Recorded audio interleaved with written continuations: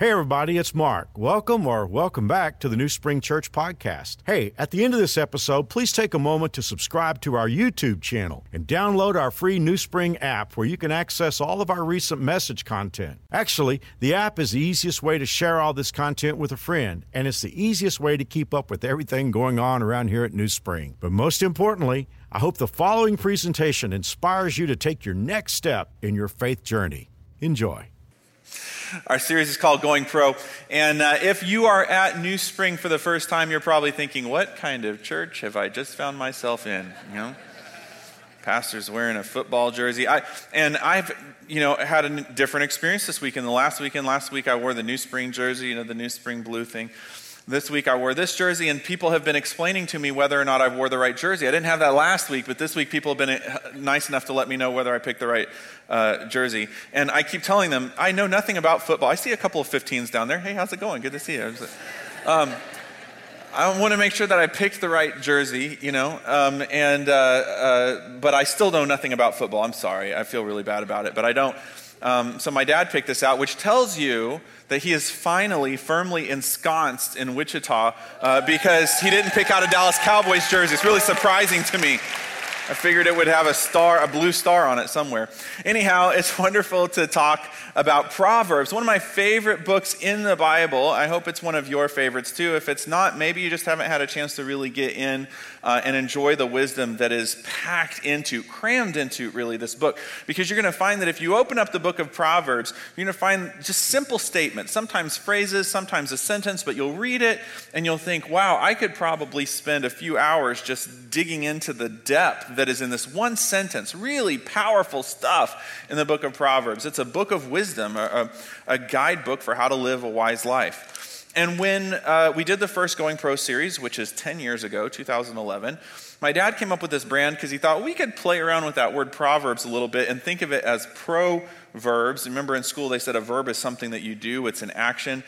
So Proverbs is things that pros do. And that kind of makes sense because the whole book of Proverbs is about how to do things well, even when you're up against a difficult circumstance. As a matter of fact, we could call that the definition of going pro, that a pro is somebody who is exceptionally successful at doing exceptionally difficult things.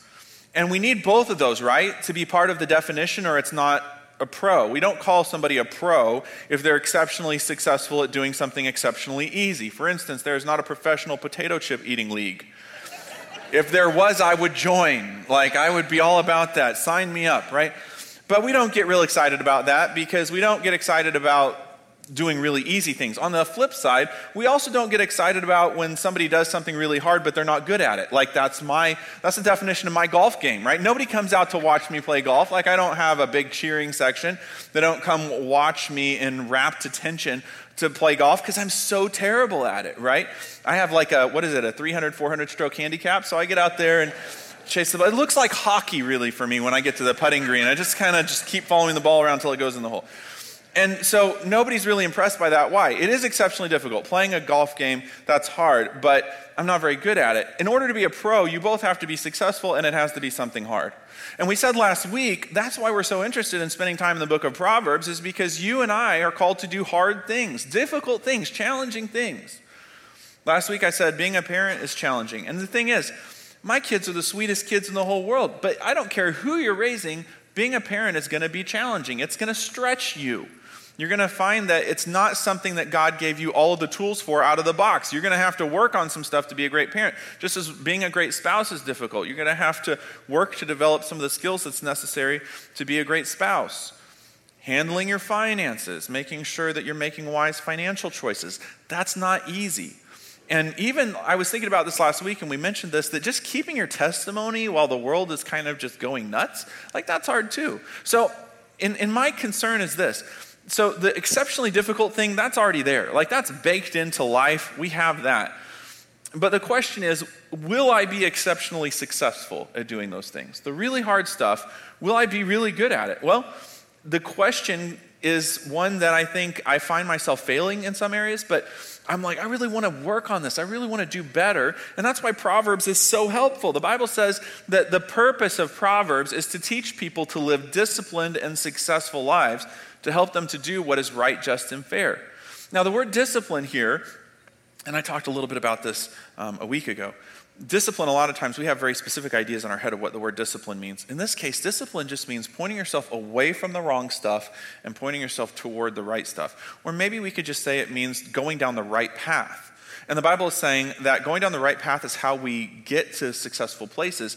And Proverbs is going to tell us about which paths we want to go down and which paths we don't want to go down. And that's why we're going to be spending time there. And we're going to look at it kind of taking two different, a sort of a dual approach. And we talked about this before. We're going to use Proverbs like the playbook because it's not necessarily, Proverbs doesn't give us a bunch of stories. It doesn't give us a bunch of examples. It just gives us the facts. This is how life works. But we also kind of want to see it play out in real life. So we're going to look at the life of Joseph, and we're going to kind of treat that like the highlight reel. This is a story that shows you what it looks like when this wisdom is being put into place. And Joseph was a person who really exuded wisdom in his life, and we're going to sort of bank on that a little bit and really appreciate that look that both comes from the playbook and the highlight reel. Now, last week we talked a little bit about Joseph's life. And he started life out at a disadvantage. He was born into a very dysfunctional family. I'm sure nobody here has been in any kind of a dysfunctional family at any point in time, right? But he came into a very dysfunctional family. And it was a family where favorites were being played. And I don't know, in all seriousness, I don't know if you've grown up in a house where people played favorites, but it's terrible for everybody. Nobody wins in a family where favorites are being played. And that's exactly what Joseph's experience was. Because his dad had multiple wives. It was never God's plan, and trust me, it did not work out well. His dad had multiple wives, and as a result, he had a lot of sons. He had one favorite wife, one favorite son. Joseph happened to be the favorite son. So even though he was the favorite son, it didn't work out well for him because the favoritism his dad paid to him messed up his relationship with all of his brothers, and they hated him. On top of that, his brothers were a hot mess. They kept doing stupid stuff. And Joseph's dad would consistently send Joseph out there to check on his brothers, and they didn't like being babysat by baby brother. They didn't like that baby brother got this coat of many colors that basically said he's the new supervisor, and now they have to work for their little brother. I mean, there's a lot of things that went wrong. One of the things was Joseph kept going around talking about how he had these dreams about how someday he was going to be in charge of the whole family, which they also did not appreciate because he was not in the birth hierarchy. He did not deserve that, and that's not the way that they felt like things should go. And so they got so upset with him, and they collaborated with their anger so much, and their anger ping-ponged off each other enough that they actually worked themselves up to the point where they wanted to kill him. And so they start to kill him, but in a moment of conscience, one of the brothers says, well, let's, if we could do something short of killing him, that might be better. Like, for instance, if we were to sell him to these slave traders, as if treating another human being like property is any less devaluing a person's life than to take them out. I think that was ridiculous that a brother thought that somehow he was doing this person less of a disservice by selling him into slavery, but that's a talk for another day. But so Joseph ends up going from the favored son to being a slave headed to Egypt. He's got shackles on his wrists. He's being taken off to a country that he's never been to before. He doesn't know where he's going to live, who he's going to be serving. He doesn't know how to speak the language. That would be scary, wouldn't it? I mean, he doesn't know what the customs are. And basically everything that was good about his life is now gone. And we said that he somehow managed to be resilient in the middle of that situation. He ends up in Potiphar's house. Potiphar was way up in the military in Egypt. He was a high-ranking military official, and Joseph ends up in Potiphar's home. And we said, man, Joseph really did well in Potiphar's home. He started all the way down at the bottom of the org chart and somehow worked his way up to the top guy in Potiphar's house, overseeing all of Potiphar's stuff, all of his household and all that. And that's not uncommon for Joseph. Joseph always brings his A game, no matter what kind of situation you put him in. He always seems to work his way up through the ranks. That was definitely the case here. But you also know from last week that even though things went well for him in Potiphar's household, he also had a little bit of a problem there in Potiphar's house, and that's where we're going to pick up the story. Last week, we kind of did that Google Earth flyby. We were taking that sort of 30,000-foot look at Joseph's life. We're going to get a little bit more focused now on what happened to Joseph when he was in Potiphar's house. So the Bible says in Genesis 39, Potiphar gave Joseph complete administrative responsibility over everything he owned. And with Joseph there, he didn't worry about a thing except the food that he ate. So Joseph was a very handsome and well-built young man. We'll camp out there for a second. So we have these two lines of records from the ancient history. We have the Bible, which is inherently trustworthy, and we know we can trust what the Bible says. But we also have other ancient documents that have been passed down from generation to generation in the Jewish culture. And there are some of those documents that reference the story of Joseph and Potiphar's wife. And they're much more detailed than what is in the Bible. And they don't argue with what's in the Bible, so it's an interesting read. And one of the things that those records say is that Potiphar's wife became so smitten with Joseph, she just did not know what to do with herself. And she played a couple of manipulative games. One of the things she did is she told Joseph she wanted him to teach her about his God, hoping that would be an in for her. She threatened to commit suicide later on if he didn't sleep with her. She's trying to do all kinds of stuff to kind of get him in the relationship, very manipulative. But apparently she just really got depressed about the fact that this wasn't happening. And her friends, the ladies in her circle, started to go, "Why are you so depressed?" She said, "Come over to my house and I will show you." And apparently she had Joseph serve them with a platter of fruit. And the tradition in the ancient texts, it says that as the ladies were peeling the fruit with knives, they were so transfixed with Joseph that they cut their hands and didn't even realize they cut their hands, right? So he must have been pretty good looking. I don't know. I mean, I'm assuming if you're hurting yourself, you don't even realize it. And so Potiphar's wife, the Bible says, soon began to look at him lustfully. And Bible scholars tell us that this could literally be translated, she could not take her eyes off of him. "Come and sleep with me," she demanded. And by the way, this is a good translation as well. This was not a romantic request. This was a command in the Egyptian culture, and this is not right. I mean, this is so far from right, it's crazy. But in the Egyptian culture, it was thought that if a man had a female servant, she had to be sexually available to him, and Potiphar's wife is saying it should work this way as well. So we've got this guy in the house, I want to sleep with him. If I tell him that I want to sleep with him, he has to do it. But he wouldn't do it. Joseph refused. Look, he told her, and by the way, before I read what Joseph says, I do want you to kind of pay attention to what he says, and also some of the things you might think he might say that he didn't say. He says, "My master trusts me with everything in his entire household. No one here has more authority than I do. He's held back nothing from me except you, because you are his wife. How could I do such a wicked thing? It would be a great sin against God." She kept putting pressure on Joseph day after day, but he refused to sleep with her. And he kept out of her way as much as possible, which, by the way, this is really important. Sexual sin is one of those things that I think people have the impression that if I get close enough to sexual sin, my character is still going to override my circumstances. I'm a good person, I have a good character, I have a strong Christian character. If I get close enough to it, my character is going to override whatever situation I end up in.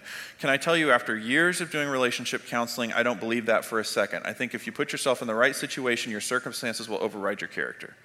There's something major to be said for not putting yourself in that situation.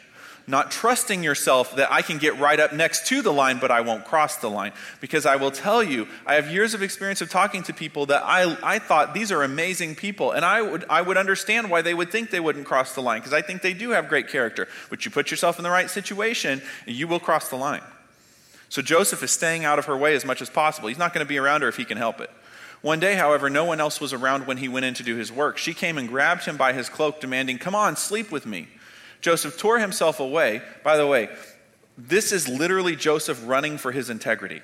She has got him by the garment, and he is running for his integrity, saying, "You know what? You can take my garment. You can take my position." By the way, there's significance in the garment. Just as when he was in Israel and he was wearing the coat of many colors, or the long coat, we're not exactly sure from the scripture exactly what the meaning is there, but the coat that he was wearing was fancy, and that showed that he was the boss. He would have been wearing some sort of garb in Egypt that proved that he was now the boss in Potiphar's house. His brothers ripped off his coat because they didn't like him, and now she's ripping off his coat because he won't do the wrong thing. It is literally, he is willing to turn loose of the position if it means he can keep his integrity. I'm wondering, what would we be willing to turn loose of if it means we can keep our integrity? What would we be willing to say goodbye to if it means we can continue to keep the integrity of our relationship with others and with God intact? When she saw that she was holding his cloak and he had fled, she called out to her servants. Soon all the men came running. "Look," she said, "my husband has brought this Hebrew slave." She was a racist as well. Honestly, she was.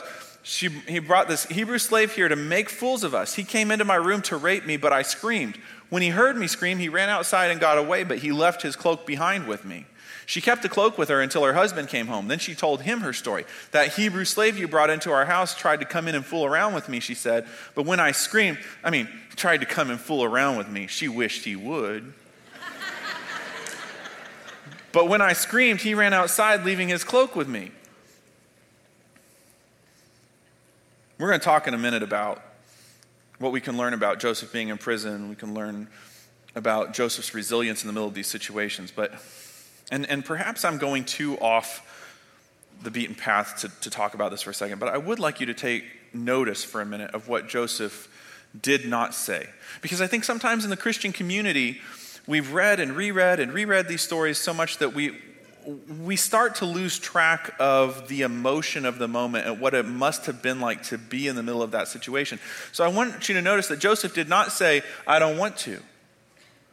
Nowhere in the story will you see Joseph saying, I wouldn't want to do that, right? Think about this. Joseph was at an age that if he was still in Israel, if his brothers hadn't sold him into slavery, if he was still at home with his father, he would have been married by now. And he would have been experiencing the joy of sexual expression in this relationship with his wife. But he doesn't have a wife, and he is unlikely to have one anytime soon. And so now he has a woman who is willing to make himself available to her, to make herself available to him in that way. And he's saying no to it. It's not, I don't think, because he didn't want to. I think he probably did want to. Christian, there are going to be times in your life where you have a divided heart, and there is a part of you that knows you should not do something, but there is a part of you that really wants to do it. And those are the moments when your destiny is forged. Your destiny is cast in moments where part of your heart wants to go one direction and part of your heart wants to go the other direction, and you tell your heart which direction you're going to go in. He also didn't say, you're not attractive to me.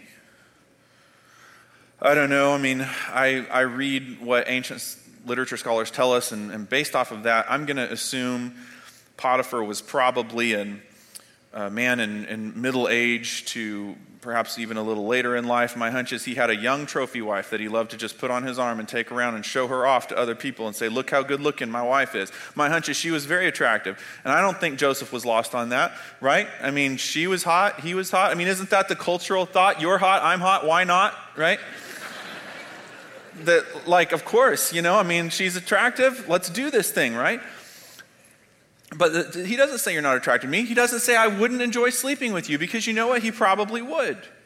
As a matter of fact, we live in a culture right now that suggests if I would enjoy something, then that must tell me something about who I am, about my identity, and what's right for me. If I enjoy it, then it must be right for me. It used to be a joke to say, if it feels so good, it can't be wrong. We now as a culture have adopted that as our cultural motto. And he didn't say it's not difficult for me to say no, because it probably was very difficult for him to say no. But I want you to look at what he did say. And we could have a talk on every single one of these points. We're really going to camp out on the last one. But the first thing he said is, my master trusts me with everything. What he is saying is, this is not just a job. Oh man, I wish I could preach this well. He's saying, this isn't just a job to me. This is a stewardship. Now, we don't talk a lot about stewardship anymore, but what stewardship means is somebody has given something to me, not for it to be mine, but for it to be something entrusted to me so that I can do something with it for the person that gave it to me. So if I were to invest my money with someone, I'm expecting them to do something with it, not because I've given it to them and I don't expect it back. I want them to do something for me with what I have invested in them. And that's what stewardship is all about. So Joseph said, look, you don't get it.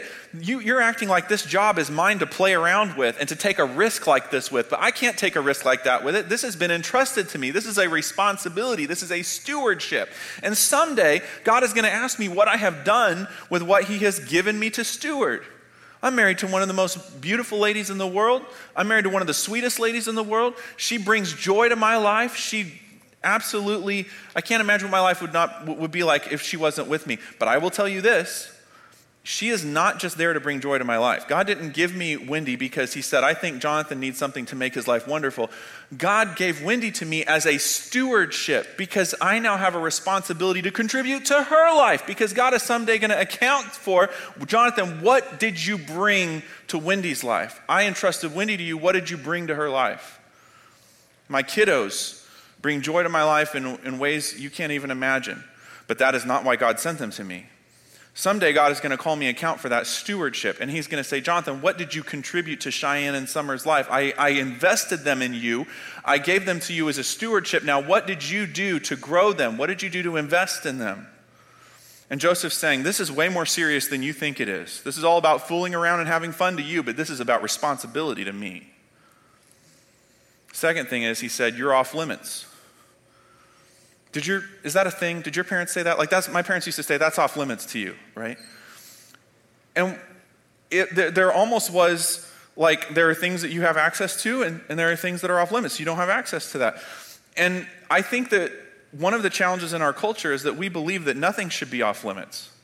If we want access to something, it should be something that we have access to. And the interesting thing in the scripture is often, in a situation where something is off limits, God gives people access to a lot of stuff, but there's one thing they don't have access to. We can go back to the Garden of Eden. And you have Adam and Eve, they have access to the Garden of Eden, but there's one thing they don't have access to. Isn't it funny that often it's the one thing we don't have access to that suddenly becomes our obsession? And that's the deal, right? Joseph is saying, if you go back to the passage, he says, everything in this house is at my disposal except you. You're the one thing that's off limits. So no, I'm not going to go to an off limits place with you. He also says this would be a wicked thing to do. Today in 2021 in the United States of America, there is the idea that there is nothing wicked that can happen sexually behind closed doors between two consenting adults. Can I tell you something? Joseph is saying, even if I wanted to, and I know you want to, it would still be wicked. The scripture is telling us, yes, there is such a thing as a wicked thing that happens between two consenting adults sexually. He's saying there are some things that are wicked. And that in of itself is a profound statement in our day and age. And then the last thing, and this is where we're going to spend our time, doing this would injure my relationship with God. He says it would be a sin against God. Now, would it have been a sin against Potiphar? You betcha it would have been. But he's saying it's even so much bigger than that. He's saying I could lose my relationship with Potiphar, but I'd be okay. I can lose my relationship with you, and I'd be okay. I could lose this place that I work, and I would be okay. But if I lose my relationship with God, I'm in big trouble. You say, Jonathan, are you saying he wouldn't have a future in heaven with God? I'm saying once a person is God's child, he's always God's child. But I tell you what, it is possible to walk in an opposite direction of God. You'll still be God's child, but you'll be out of the umbrella of his blessing. And Joseph's saying, I can't afford to do that. I'm not going to leave God's blessing. I'm going to stay right where God wants me to be. And as much as, he said, honey, you may look hot, but it is not worth it to me. 5 minutes of pleasure with you is not worth losing my destiny. Let's take a minute and look at the trajectory of Joseph's life. Because I'm a visual learner, visual thinker. So when I read the story of Joseph, and I've done that a few times for this series, I kind of have this visual thing going in my head about the trajectory of Joseph's life. And I've kind of taken a simplified version of what I drew out in my notebook, and I've put it here. So Joseph starts off as the favorite son, and then he kind of goes down, and now he's the hated brother, so he's sort of lost a little bit. He loses some more ground. Now he's the target of a murder plot. His brothers are trying to murder him. And then he goes down a little bit more. He's sold as a slave. But then life starts to look up a little bit. He's a successful servant. Then he goes up a little bit more, and he's promoted to a manager. And then he's promoted to a general manager, and he's the CEO of Potiphar's house. But then he gets this unwanted attention from Potiphar's wife. And then she accuses him of rape. And then he goes to jail. And we haven't even covered this yet in the series.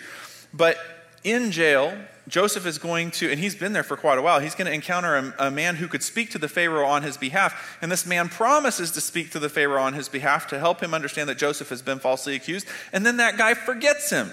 And Joseph waits in prison every day hoping that that'll be the day that the breakthrough moment happens, that he doesn't even know there's nothing happening on the other side because that guy has totally forgotten him. So he ends up all the way down here, forgotten in prison. And if any of us were to look at the story at that point and we didn't know what the future was, we would think, how much worse can it get? But if you read the end of the story, you know that at the end, he shoots right up to the ruler of Egypt. Pharaoh is going to end up putting him in charge of all of Egypt.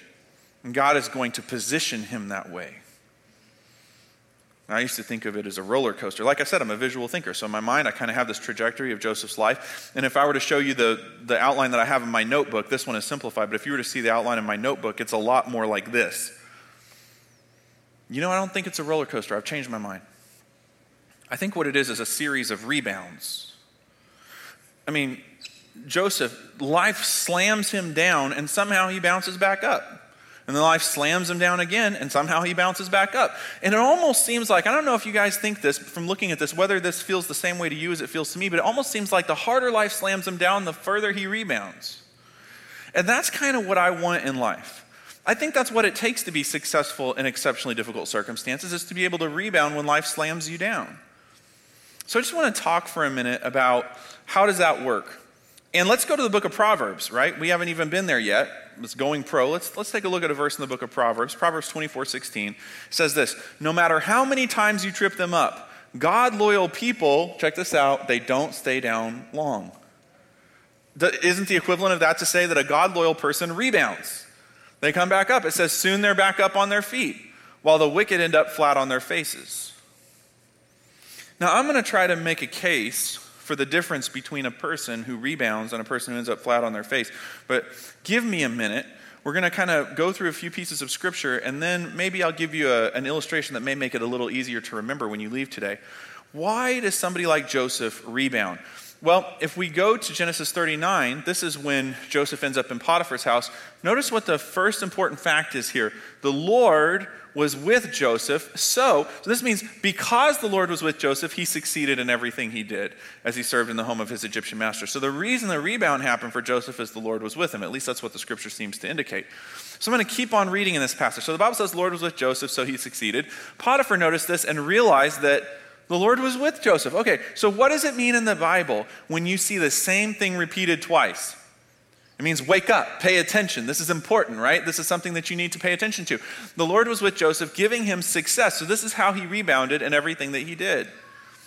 And then we have Potiphar putting Joseph in prison because of the whole Potiphar's wife thing. So he takes Joseph and throws him into the prison where the king's prisoners were held, and there he remained. But the Lord was with Joseph and showed him his faithful love, and the Lord made Joseph a favorite with the prison warden. So do you see this kind of theme here? That because God was with Joseph, he rebounded. Well, that's interesting. And in order to make sure that we really have this clear in our heads, I have to do something I probably shouldn't do, which is I'm going to look at a completely different Bible story. I mean, we're already in Proverbs, and we're in the story of Joseph, so I'm not trying to take us to a million different places, but we're going to go just really briefly to the book of Judges. Now, here's what the book of Judges is all about. This is a time where God's people are very fickle. Half the time they're acting like they want to follow God. The rest of the time they're acting like they don't want to follow God. When they don't follow God, what will happen is another people group will end up conquering them, and they'll go into a sort of captivity. And then they will repent, and they'll tell God they want to straighten up. And God will bring up a judge, which is not a king, but a leader who's going to help them first of all, get their lives straight with God, and then help them conquer the people group that has taken them over, and so they'll be back in freedom. And they'll go from freedom to captivity, back and forth, and it's always the judge who is helping them get back to where they need to be. And there's a particular judge that many of us have heard of. It's in the book of Judges, and we're talking about Samson. Now, the reason that we think a lot about Samson is he had kind of a cool superpower, really, and that is that God gave him superhuman strength. He was stronger than anybody, and as a result, he was the guy that you wanted to have on your side when the Philistines, their enemies, would come after them. And the Philistines didn't know what to do because they didn't have anybody that could go up against Samson because he was so strong, but they didn't know why he was strong. The reason he was strong is because God had given him strength.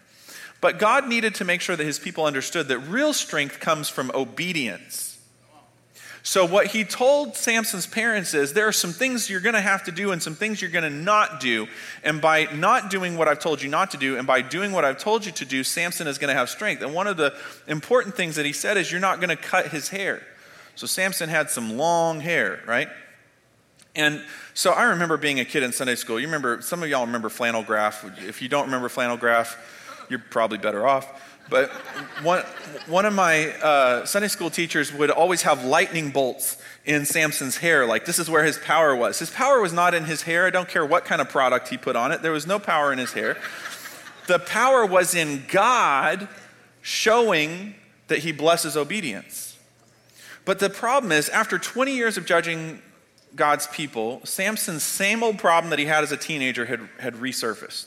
As a teenager, he'd had a soft spot for the wrong kind of women that were as far away from God as possible, but Samson was into looks. So he would find the cutest girl out there, and he did not care what her position was on God or how she felt about following God. So he would always get involved with the wrong woman. 20 years down the road, he still hasn't learned his lesson. He gets involved with this woman named Delilah. Well, Delilah not only is now in a relationship with Samson, but she also is in a relationship with the Philistines. So she's got this connection. The Philistines keep telling Delilah, you got to figure out why he's so strong and what we can do to make that problem go away. So she keeps playing this little game with him where she's asking him, what's your strength? And he doesn't want to lose her, but he also doesn't want to tell her because he doesn't completely trust her because he knows he's a moron and keeps going after the wrong kind of women. And so he keeps giving her the wrong answers. And what happens is she'll do whatever it is that he says will take away his strength. And then the Philistines will come in and she'll act all shocked. Oh my goodness, the Philistines are here, Samson. What are you going to do? And of course, he's still strong, so he'll break through whatever it is that they've done. And he'll defeat the Philistines.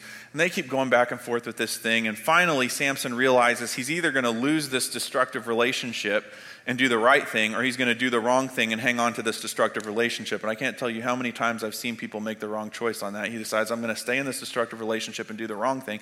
And so he told her that if his head were shaved, he would lose his strength. So she lulls him to sleep on her lap and cuts off his hair and calls in the Philistines. And this is where we pick up the story, right? This is in Judges 16:20. Then she cried out, Samson, the Philistines have come to capture you. And when he woke up, he thought, I will do as before and shake myself free. What is he saying? I'll rebound from this.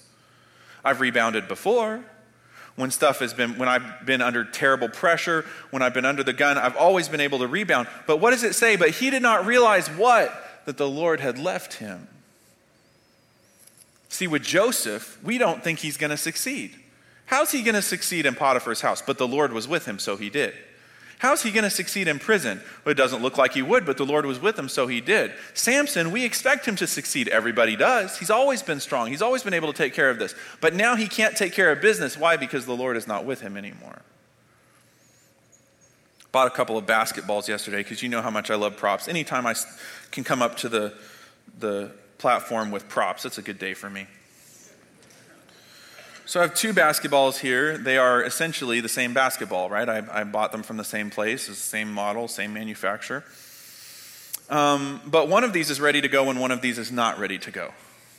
If I exert pressure on this one, it bounces back up.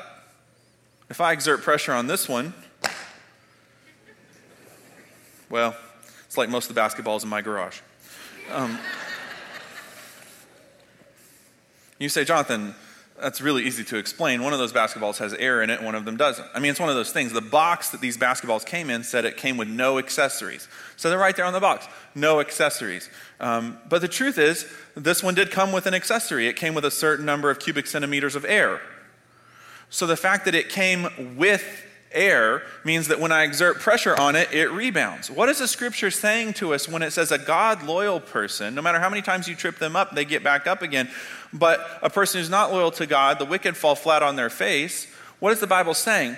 That when we have God with us, we rebound. But if we don't have God with us, it's the same person, but we lose our capability to rebound. Sometimes it's hard, I think, when we talk about resilience, being a resilient person, because we're so focused as a culture on personality that it's easy to go, well, that's just not my personality. That's not how I am. I don't bounce back. I'm a person who really takes things hard, and it's just really, it's not something I do well to be able to get back up after a setback. But you know what? The truth is, this is not about personality. That should be an encouragement. It's not about the person you are. It's about what is inside of you. As a matter of fact, that's the first point, that the rebound happens because of what is inside you. It is not you that makes the rebound happen, but the God that is inside you that makes the rebound happen. There's a couple of really exciting things about that, which is number one, if I am rebounding It's because God is in me and God is doing a work inside the situation that I'm in. I've talked to people over this past 2 weeks that say, you know what, Jonathan, if you showed me on paper what I'd be going through right now, I'd think I'd never be able to make it. I would think I would just not be able to get up out of bed in the morning. But somehow I keep doing it. I keep waking up in the morning and I find God's grace is new every morning. His mercies are new every morning. I got some energy in my step. I don't know how I have energy in my step, but good stuff's happening. Well, the good news is that's not you, that's God, and he's going to continue to do it for you. The even better news, and I'm going to come right back to this at the very end of the talk. The even better news is if you're not rebounding, that does not mean something is wrong with you. That means you need more God in your life. Rebound happens because of what's inside you. Let's take a look at a few verses that talk about this. A couple days ago, I was doing a funeral for a precious New Springer, and as I stood by that casket at the graveside, I read Psalm 23. Psalm 23 says this, even though I walk through the valley of the shadow of death, and actually a better translation would be, even when I walk through the darkest valley, I will fear no evil. Why? For you are with me. Right? So what that means is, and by the way, a lot of Bible scholars, and I would be of this camp that would say that David wasn't saying, when I die, I won't fear evil. I don't think David would have thought that he had any evil to fear when he died. I think what he is saying is, when I go through the darkest valley of my life, and he could have, there is sort of mention of death there, so he could have meant when I have the death of a loved one, when I have to walk through the valley of loss, the deepest loss a person can experience. He's like, I'm not going to be scared, and the reason I'm not going to be scared is I'm going to rebound because God is with me. Not because I'm so good at rebounding, but because of what is in me. The Apostle Paul said this, he said, we are pressed on every side by troubles, but we're not crushed. We're perplexed, but we're not driven to despair. We're hunted down, but God hasn't abandoned us. We get knocked down, but then we get up again. Through suffering, our bodies continue to share in the death of Jesus so that the life of Jesus may what? Also be seen in our bodies. They're saying God is doing something in this world, and one of the things that God wants people to see is he wants people to see that I do rebound, and the reason that I rebound is that God is in me, and they're going to wonder what is in me that is not in their flat life that sits on the ground, and they're going to be inspired to want the same thing that's in me. I'm not knocking evangelism programs. I've been a part of a lot over the years. But I'll tell you what, the most powerful evangelism program is to live out the life of Jesus Christ in your life and let people see what that actually looks like.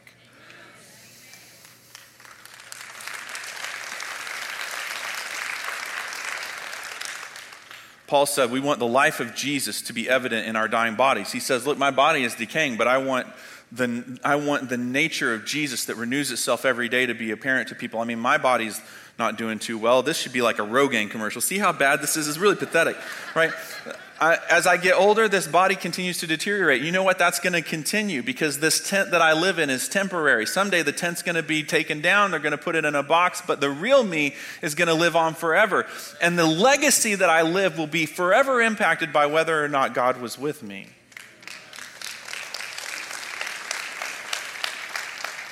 If we go back a few verses, Paul says this, we now have this light shining in our hearts, but we ourselves are like fragile clay jars containing this great treasure. What does he mean we're like fragile clay jars? In the ancient world, clay jars were sort of the equivalent of cardboard boxes. You have cardboard boxes in your garage, you just store stuff in. That's what they would do in the ancient world. You just store regular old stuff in clay jars. They weren't valuable. But sometimes people would take their valuables, their jewelry or something like that, and store it in a clay pot because if a thief broke into your house, it would be the last place they would look for it. The cool thing that Paul is saying is, he's like, if you look at me from the outside, this would be the last place that you would expect for there to be something special going on the inside. But God sometimes puts his treasure in clay jars. Sometimes God puts his treasure in a cardboard box. So you may look at me and go, all Jonathan's got is a cardboard box, but inside I have the Holy Spirit of the living God who's helping to instruct me and tell me what I need to do and where I need to go. And that is why I'm a cardboard box on the outside, but I'm a barrel of potential on the inside. The Bible says no matter how many times you trip them up, a God-loyal person doesn't stay down long. They're back up on their feet. What does it mean to be God loyal? I mean, that's not a phrase we use a whole lot, is it?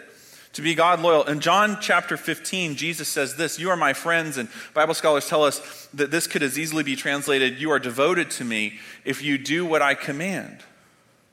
He's saying if you follow my instructions, you're God loyal. Well, that's a bridge too far for a lot of our culture. I talk to a lot of people who say, Jonathan, the Bible is a good book, in that it has some good information in there, but my biggest problem with it is it's full of do's and don'ts. I mean, I read through it and it's all these instructions, do's and don'ts. I don't like that. It seems kind of controlling. It seems kind of manipulative, you know? And here's the deal. I will concede that the Bible is full of do's and don'ts. I'll give that to you. It's absolutely true, right? I'm a little bit of an amateur photographer. And so I have a couple of DSLR cameras at home that I really like to take pictures with. And they both came with a 200 or 300 page manual, which they're great for going to sleep by. But I do try to read them, try to understand the functions and features of the camera. And I find that those books are full of do's and don'ts. Like they consistently say, here's how you use the camera, here's how you do this, here's how you don't do this, don't put the camera underwater. I read all that stuff. I have never once in my spirit thought, what narcissistic, controlling, manipulative jerks these people are, that they're telling me what to do with my camera. It's my camera. I can throw it in the lake if I want to, right? And the funny thing is, that's absolutely true, is it not? It is my camera, and I can do whatever I want to with it. The do's and don'ts in that book are there because they design the camera and they know what will happen if I do those things. They know what will happen if I do the things they tell me to do, and they know what will happen if I do the things they tell me not to do. They understand what will lead to success and what will lead to failure, and that is why the book is full of do's and don'ts, and the Bible is no different. God designed you and me. He understands what will happen if we walk down path A. He understands what will happen if we walk down path B. So there are going to be plenty of moments when God says, don't go there. Don't go down path B because this is what's at the end of that road. Go down path A. And yes, I get how in our spirit we could say, why is somebody telling me what to do? But it is the benevolence of God. He is not a dictator. It is his love for us that says, I do not want to see my child go through something that is at the end of that road. I want to see you experience that one. So the rebound happens when I follow God's instructions. We're almost done here. I want to talk to somebody in this room, maybe a lot of people, because I think if I was listening to this message, I would be feeling this right now. This feeling that goes, this is a great talk and it's all wonderful, but I'm not enough of a Joseph to appreciate it. I've made a lot of mistakes. I've done a lot of stupid things. I haven't been that Joseph that says no to all the wrong things and says yes to all the right things. I have been that person who lands flat on my face and doesn't seem to be able to get back up. So this is not very encouraging for me. Like, it feels like this is sort of a pep rally for people who do everything right, but I'm not one of those people that does everything right. I'm actually more of a Samson than I am a Joseph. Well, can I take you back to the story of Samson for just a minute?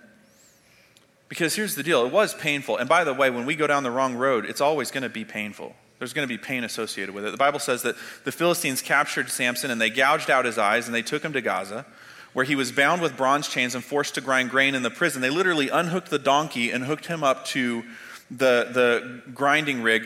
And they did that, first of all, to embarrass him, and second of all, to keep him busy. And before long, and this is one of the most beautiful phrases in the entire scripture, before long, his hair began to grow back.